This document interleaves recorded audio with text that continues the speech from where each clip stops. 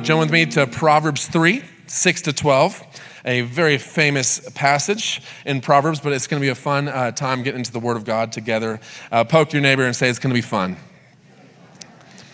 Nudge your neighbor even harder, the other neighbor, and just say, it's going to be even funner because I'm sitting next to you. All right, Proverbs 3 reads this. It says, in everything you do, put God first. Everybody say, put God first. Say it louder, put God first. Amen. And he will direct you and crown your efforts with success. Don't be conceited, sure of your own wisdom. Instead, trust and reverence the Lord and turn your back on evil. When you do that, then you will be given renewed health and vitality. You will be given renewed health and vitality. If you're taking notes, the title of today's message is God Will Not Be Second. God will not be second. So Father, we thank you for this word. Lord, we come with, Lord, with just God-fearing trembling when it comes to your word. We honor it. Lord, we cherish your word. This is the absolute, undiluted word of God. This is infallible. It's powerful, all-powerful. And we thank you, Father, Lord, that everything in your word is yes and amen. And we thank you for what you're doing in our hearts today in Jesus' mighty name. And everybody said, amen. I want to do some teaching today. But I was thinking about this. I don't know about you, but I'm very competitive. I love competition. And it's unfortunate being a part of the Ramsey family because the Ramsey family is far more competitive than what I am. And so I typically lose at everything that I do when it comes to my wife. Even we've got a card war there's a certain game of golf that we do. And my wife, like we said when we were married, we took notes on every time she won compared to when I won. And I'm always coming in second. It's just, it's a sting. It's like for a husband, I don't know what it is, but I'm always coming in second. I don't know if you've ever felt that way. Growing up in school, I loved doing track and field, so I loved doing the short runs, but I really liked doing the long distance runs. But there was just that one friend that always beat me no matter what. Just that one guy. I don't know if you had that one guy or that one girl in your competitions, but just that one guy that left that sting of second place. Because our generation is trying to teach kids it's not about trophy. It is about winning. It is about competition. It is about being number one. It is being about first. I was having this conversation with men, and it's like at the Forge night, and it's like, coming in third, you're like, yes, I got a medal. I'm good to go. This is amazing. I actually got into the winning ceremony. This is amazing. But coming in second, it's that sense of, I got a medal, but I almost won. I was just there. I almost got across the finish line first. And I was thinking about this, and I wonder how God feels when we place him second in our lives. Because each and every one of us have a propensity for a heart to drift towards putting God second maybe in our marriage, putting God second in our aspiration to make more money, in our drive to be more influential, in our ministry to say, God, this is what you've called me to do. This is why I'm doing it. So, but your heart is drifting away from the reality of seeking him first. And maybe social media influence, sports, fashion, whatever it is. Proverbs 3 is saying, in everything you do, you put God first. Sounds to me like it's a worship thing. Beck and I have built this house as a house of worship. That we are in a place where that's the reason why we press into worship together longer than 10 minutes, longer than 30 minutes, sometimes 40, sometimes longer, is because we came to the place that this is why we are alive. This is our supreme high calling, is to be a worshiper, to worship God, to give him the utmost of value, to express worship unto God, that he is the worthy one. This is our response. Why? Because the Lord in his mercy designed you and I in our fullest expression in life to stand before him being accepted, delighted, and ministering unto God. So first and foremost, our ministry must be that if we are to put everything first, God first, that our ministry is unto the Lord first and foremost. You see, the Bible talks about, in John, it says, God is looking to and fro across the earth, not for worship, he's looking for worshipers. He's looking for worshipers because why? Because every decision, every thought out of God's head, every ambition, every plan, every decision, everything has always been 100% motivated by love. It's a sense of the creator being worshiped by the creation, and he wants this relationship with us. That's why he has put things in the Word of God, because love knows best. Everything that he has spoken to us should have a response from you and I. You and I. In Exodus 19, the Lord prophesies over the people of Israel. He says, you shall be priests unto the Lord. Leviticus 61, you shall be priests unto the Lord. Peter, in 1 Peter, then wraps it up in a bow and he says, now you are a royal priesthood. You are in this moment with your entirety, your body, your mind, your physical appetites, your aspirations, your personalities, your gifts, your everything. Everything was designed to equip us to be effective worshipers. Everything about us is a ministry unto the Lord first and foremost. Can I declare over your life today that God will not be second?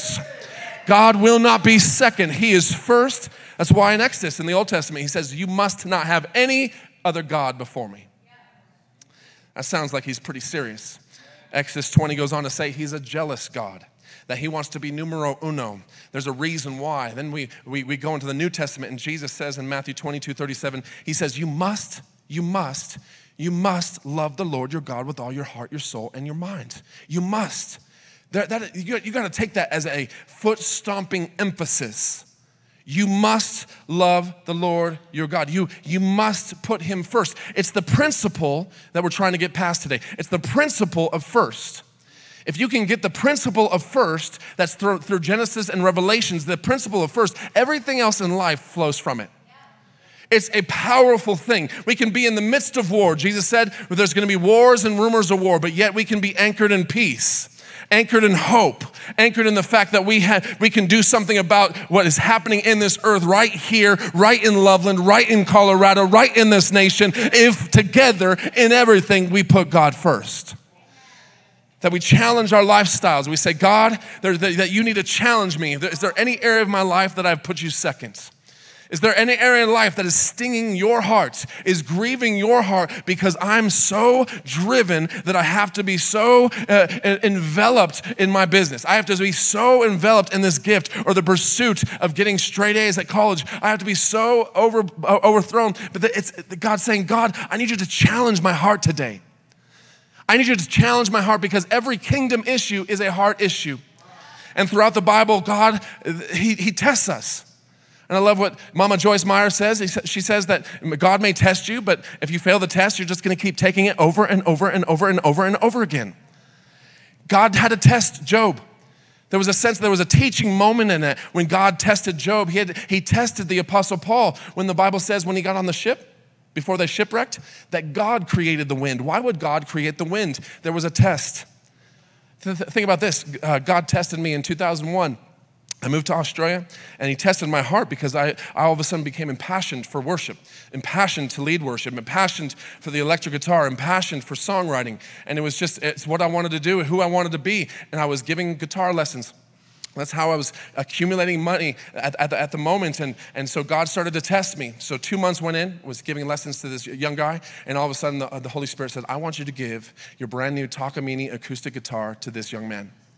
I'm like, no, God, no.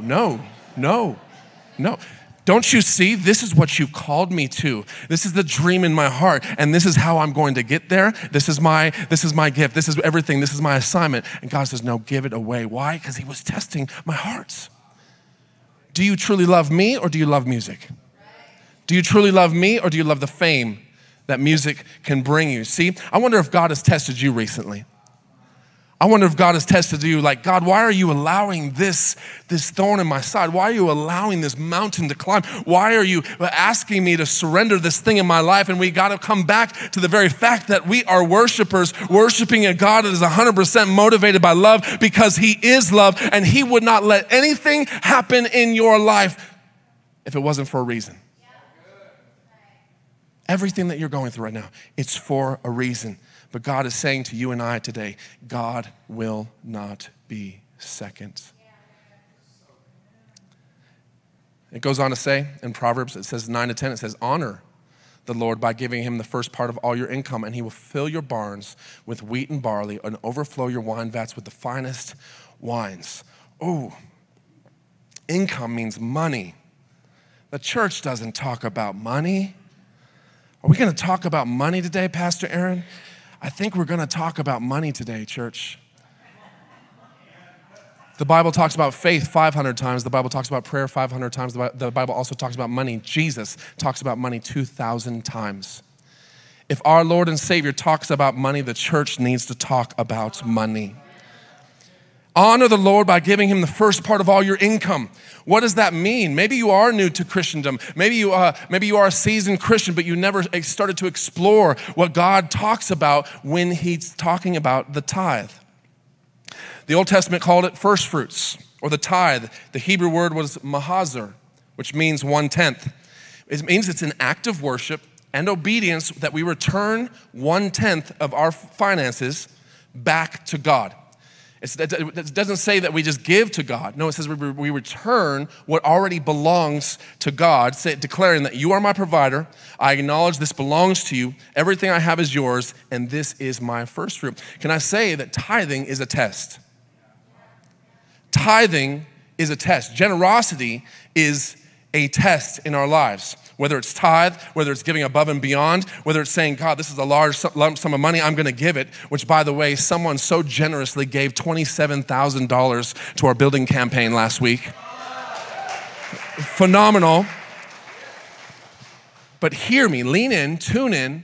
Don't tune out, tune in to what God is saying. See, because I remember when Beck and I gave River our first $20 bill, her first $20 bill. And we gave her this 20, and we gave her 10, 5, and 5 ones. And we now said, hey, River, $2 of that goes back to the storehouse, goes back to God, goes back to the church. And she grips the money and she goes, no, I got exactly what I need to get my toy that I wanted. And a lot of us in our childlike faith don't step past the point of, yes, it takes faith. It's a testing. But can I say this? I mean, we've got to stop arguing with the God of the universe about 10% when the God of the universe gave his one and only begotten Son. His name is Jesus Christ. If he exemplified all, then we can come to a place of God. 10%, 10 represents testing. How many plagues in Egypt? There was 10. That means that Pharaoh's heart was challenged and tested 10 times. How many commandments? It means there's 10. Jacob's wages changed 10 times. Daniel was tested for 10 days. The virgins in Matthew 25:5, 5 foolish, 5 wise equals 10. How many days of testing? Revelations 2:10. There was 10 days of testing. How many disciples? No, I'm just testing you.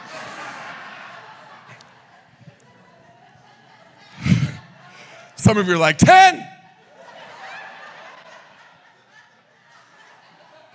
Got it.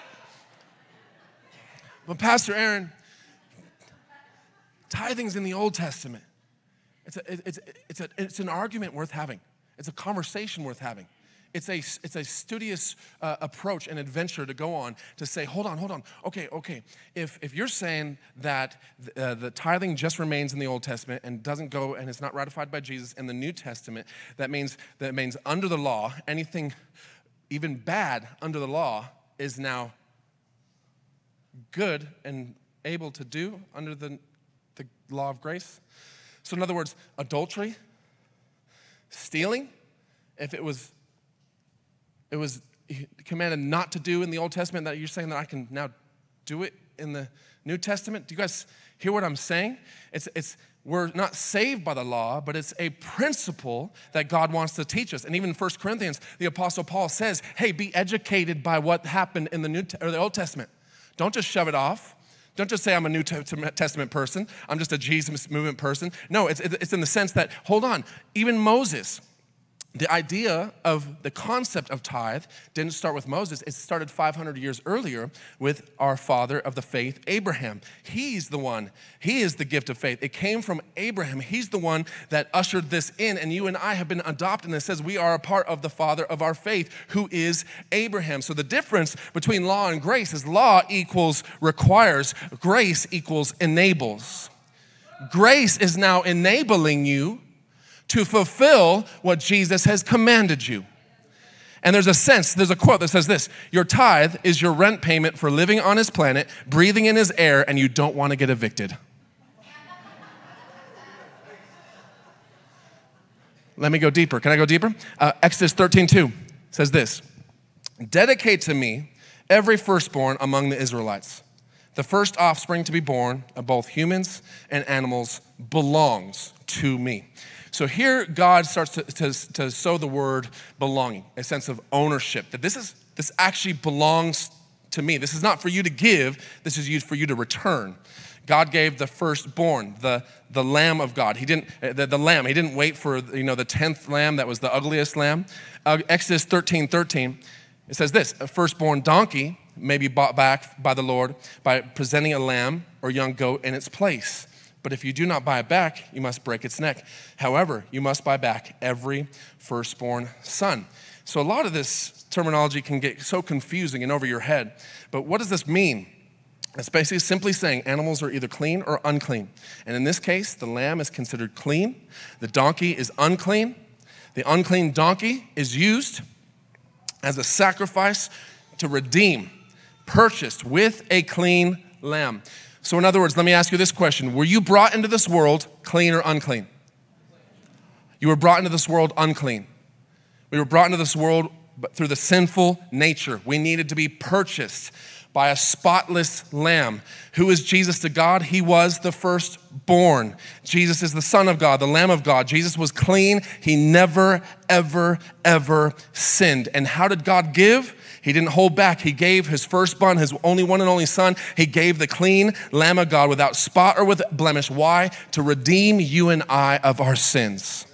So you got to understand that God didn't say, "Hey, I'm just gonna wait for humanity to get it right. I'm gonna wait for you to get religious and get it all together and stop smoking weed and stop doing this and stop watching that. Once you get it all together, then fine. Then I'll send my one and only begotten son." No, God gave his first and best, and while we were yet sinners. This is the God that we serve. It takes faith to give your first and best. And even in Malachi, we're not going to go to the scripture, but go read it. In Malachi, it says, test me. This is the only time in scripture where God says, test me. Test me. In everything you do, put me first, but test me and watch that I don't open the floodgates of heaven and pour out a blessing upon you.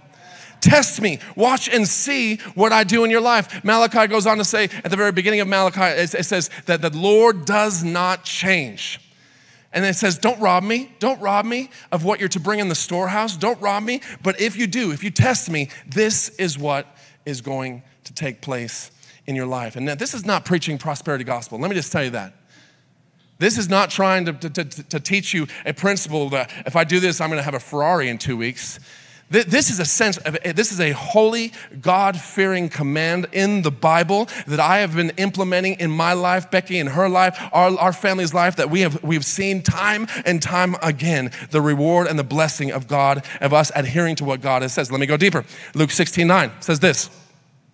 Luke 16:9, and I say to you, make friends for yourselves by unrighteous mammon, that when you fail, they may receive you into an everlasting home. He who is faithful in what is least is faithful also in much, and he who is unjust in what is least is unjust also in much. Verse 11, therefore, if you've not been faithful in the unrighteous mammon, who will commit to your trust the true riches, ? And if you have not been faithful in what is another man's, who will give you what is your own? Verse 13, no servant can serve two masters, for either he will hate the one and love the other, or else he will be loyal to the one and despise the other. You cannot serve God and mammon. You cannot serve God and mammon. So the question is, what is mammon? A lot of us, if you've been in the church world for a while, have been walking with Jesus, obviously, yeah, mammon is money. I get it, mammon is money. And if you go to some of the paraphrased translations of the scripture, you'll start to break it down, and they actually use, you cannot serve God and money. But if we break this down, let me just say, mammon is an Aramaic word which means riches, and it comes from the Assyrian god of riches. So mammon is not money, mammon is a spirit. Mammon is a deity, a false deity, a demon, a principality that calls himself the spirit of Mammon. If we can put some of those pictures on the screen. So this is the Egyptian version of the spirit of Mammon. Egyptians had over 2,000 gods that they would worship and they would serve. This is the Egyptian god of the spirit of Mammon. The next one. This is someone, if you can't quite see it, it's someone on a throne and he has a bag of money. And this is someone coming in, offering their life to the spirit of Mammon. The next one. This is another king. He's on his right hand. He has his hand on a woman's head and his left foot is on the back of a man, basically holding them in bondage to their wealth and their possessions. That's what it exemplifies. See, in this moment where the Assyrians, they had 8 deities that they worshiped. 8 deities, and the number one deity was the Assyrian god, the god of riches. Assyrian families, if they had too many kids and they couldn't financially provide for their kids, they would take one of their children, sacrifice it to the Assyrian god of riches in order to be financially blessed. And these Assyrians got this god from being held captive in Babylon for 70 years. And this is where you have to do your study, church. This is where you have to break down words. You have to understand the Hebrew. You have to understand the Greek. You have to be studious because if you break down the word Babylon, where does it come from? A lot of us don't know where the word Babylon comes from. It comes from the Tower of Babel. In that moment and in that day, it comes from the Tower of Babel. And you know that story. This is when all men united and they started to build a tower to reach heaven because they thought they could do it without God. And if you break down the word Babylon, the first word is Babel. So if you say it really slow, Babel, like our president does. He does a lot of babbling.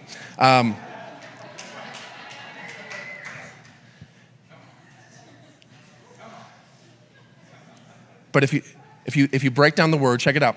Babel actually means confusion. Babel-on, if you add the suffix Babel-on, means sown in confusion. Sown in confusion. We can erect a tower to get to heaven because we have our own energy, our own money, our own influence. We can do this. We can do it without God. This is the spirit of Mammon saying, I don't need God. I'm arrogant, prideful spirit that tries to replace God and tries to present myself as someone that does something that God set promises and that he will do. But the spirit of Mammon cannot do anything that God cannot do. He cannot give you love. He cannot give you peace. He cannot give you victory. And no, the spirit of Mammon wants to try to do that. And guess what? He's looking for servants. This is a spirit that wants to rule your life. And Jesus is very clear. He's saying you cannot serve both God and Mammon. It's not talking about money. He's not putting, it says unrighteous mammon. He's not saying money is unrighteous. A lot of us think, money is unrighteous. No, he's trying to show to you that the spirit of mammon is a spirit that's trying to replace God in your life if you cannot fulfill the commands that God has put in place for you to keep at bay that spirit. And let me just open your thinking more. The spirit of mammon is the spirit of the Antichrist. Think about this. The spirit of the Antichrist, who is on the earth today, who will one day, the Antichrist, one day reign in Israel and fulfill the 7 years of tribulation, the whole thing. But the spirit of Antichrist does not rule through the threat of nuclear war. The spirit of Antichrist rules through the threat of not being able to buy and sell. If you don't bow to me, if you don't take the mark of the beast, you won't be able to provide for your family. It's very real. There is a spirit at work in our lives. And the spirit of mammon, if you just have more money, you might have more significance. If you just have more money and the right credit cards and the right clothes and the right car and the right house, if you just had more money, you'll just be happier. Ask any millionaire, ask any billionaire. I'm telling you, they cannot find happiness in wealth. If I just had more money, I'd have a better marriage. If I just had more money, I could help more people. Listen very carefully. Money is not the answer to help someone at the root of why they need to be helped. Only Jesus Christ can totally rescue, heal, save, and deliver. God uses money and has its place. And the thing is this, is that Jesus didn't go around and the blind Bartimaeus asked him, hey, please heal me, open my eyes. Jesus didn't go, hey, you need more money. This is your answer. This is what's gonna fix your problem. Let me ask you this question. Have you ever had this thought? Like you're in a desperate time with money and you say, I either need God to come through right now or I need someone to give me some money. Because if someone would give me some money, God, don't worry about it. I'll stop my praying. I don't need you anymore. That is the deception of the spirit of mammon coming in. I don't care where you are, affluency, wealth-wise, doesn't matter. You have to come to a place of honoring God with your first and with your best. The spirit of mammon is a spirit. And so is money evil? Everybody says, is money evil? The Bible says, it's not, what does it say? The Bible doesn't say the root of all evil is money. It says the love of money is the root of all evil. See, money is neutral. Money can be used for good. Money can be used for bad. See, it's the sense that, I think what Jesus is saying here is loving and serving the spirit of mammon is the root of all evil. That you determine in your life. You determine in your life, am I going to redeem the 90% of my finances by bringing my 10% to the storehouse? Am I gonna redeem it by bringing it back to God and saying, God, I need your blessing. I need your blessing upon this. I don't want to rob from you. I don't want to take from you, God, because God, I know that you are my provision. You're my Jehovah Jireh. In this moment and in this hour, I will not serve the spirit of mammon. Verse 9, Luke 16:9, if I could have Joe out. Go back to Luke 16:9, it says this, and I say to you, make friends for yourselves by unrighteous mammon. But when you fail, they may receive you into an everlasting home. What does that mean? When you make friends for yourselves by unrighteous mammon? See, when you think it's money, you think, oh, yeah, I don't make friends with money. And when you fail, that I don't understand what the rest of that means. So what he's saying here is this.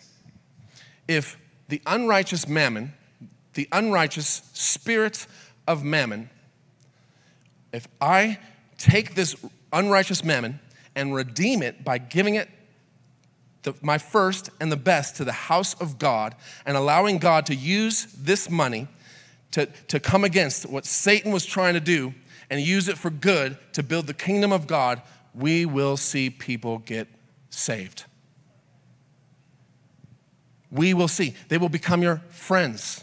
What does that mean? Brothers, they'll become your brothers and sisters in Christ. When you fail, the word fail broken down means die. When you are physically non-existent, there will be people in heaven that welcome you, that said, because of your generosity, because of your blessing, because of your dedication to the house of God, my life was reached with the gospel of Jesus Christ. Because of your offering to the missionary in Africa, because of your offering to the orphanage is in Thailand, because of your offering to Cambodia and those that are being sex trafficked, you are making an eternal difference. And people, it says, they may receive you into an everlasting home.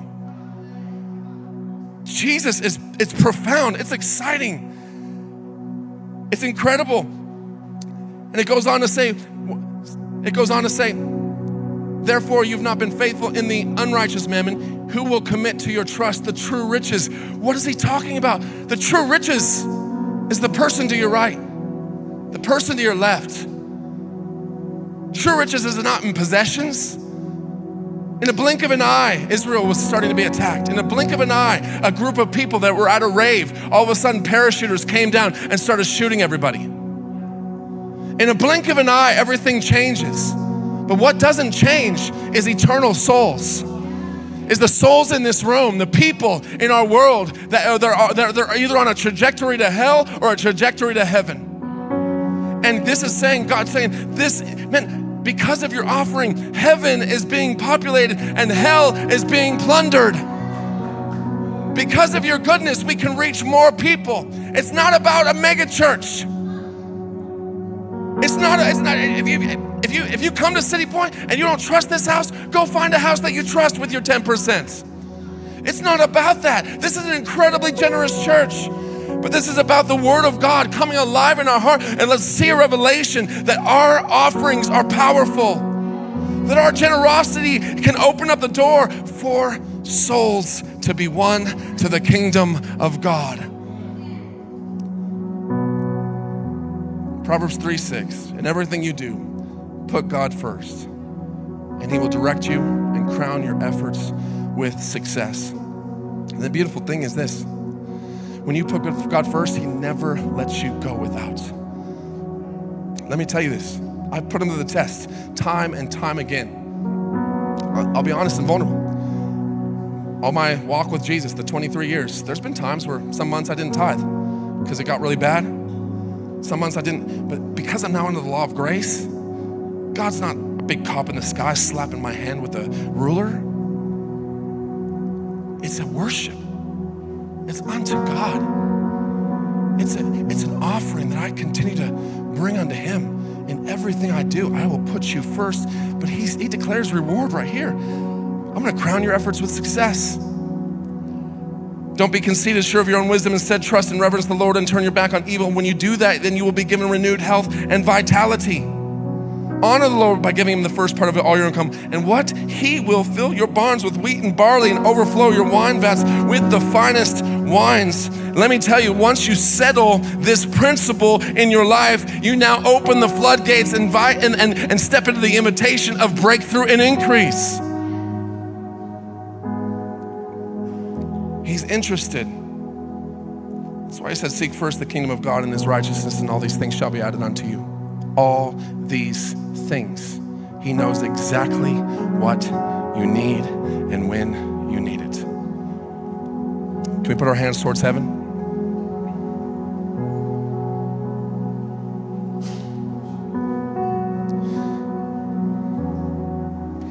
Father, right now in the name of Jesus, I break and I bind the spirit of mammon in this place. I break and bind the spirit that is trying to oppress us, keeping us from breakthrough, keeping us from increase. Not just the increase of money, but the increase of joy, peace, fulfillment, the closeness of walking with Jesus, obeying Jesus.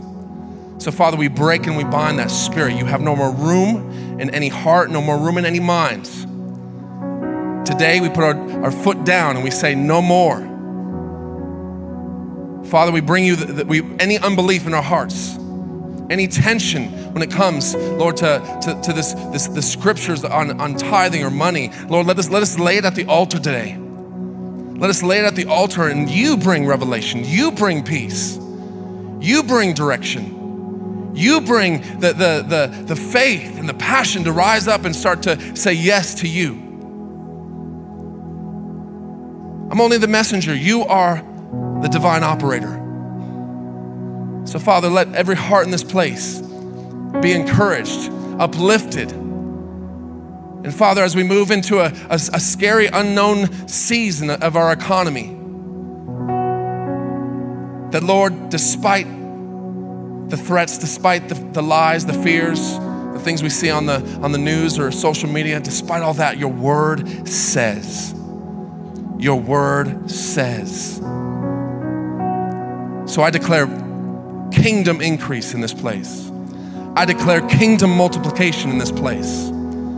I declare, God, that you will take businesses, Lord, as in everything, and put you first. As they put you first, I declare businesses in this place will start to erupt with more than enough business that they're gonna have to turn people away. More than enough entrepreneurial ideas that will just explode and break through in different arenas of life, in different arenas of the seven mountains, God. You're raising up a generation, God, to say yes to you, but to advance every idea that he's not yet birthed on this earth, to see more souls come to Jesus. Lord, let this revelation sink. Let it transform, let it challenge, and let it change. In Jesus' mighty name. In Jesus' mighty name, amen. With every eye looking at me, from the front to the back, left to the right, in the upper room, online, right now in this moment, we must conclude with this invitation. My friend, do you know Jesus Christ as your Lord and your Savior? If I was to confront you face to face, could you tell me, beyond a shadow of a doubt, I'm saved, I'm going to heaven? Do you know, have you tasted the love and the goodness of his forgiveness? Have you felt it? Today, my friends, he's knocking on the door of your heart, and he wants you to know in your heart and confess with your mouth that Jesus is Lord of heaven and earth. He's not just one of the gods. He's just not a best friend that we sing about. No, he is Lord, Master, and Savior of your life. The Bible says he died on the cross for our sin and for our shame. Every single one of us all fall short of the glory of God. But yet the Father saw humanity and with love said, I'm gonna send my son to redeem us. He died on the cross.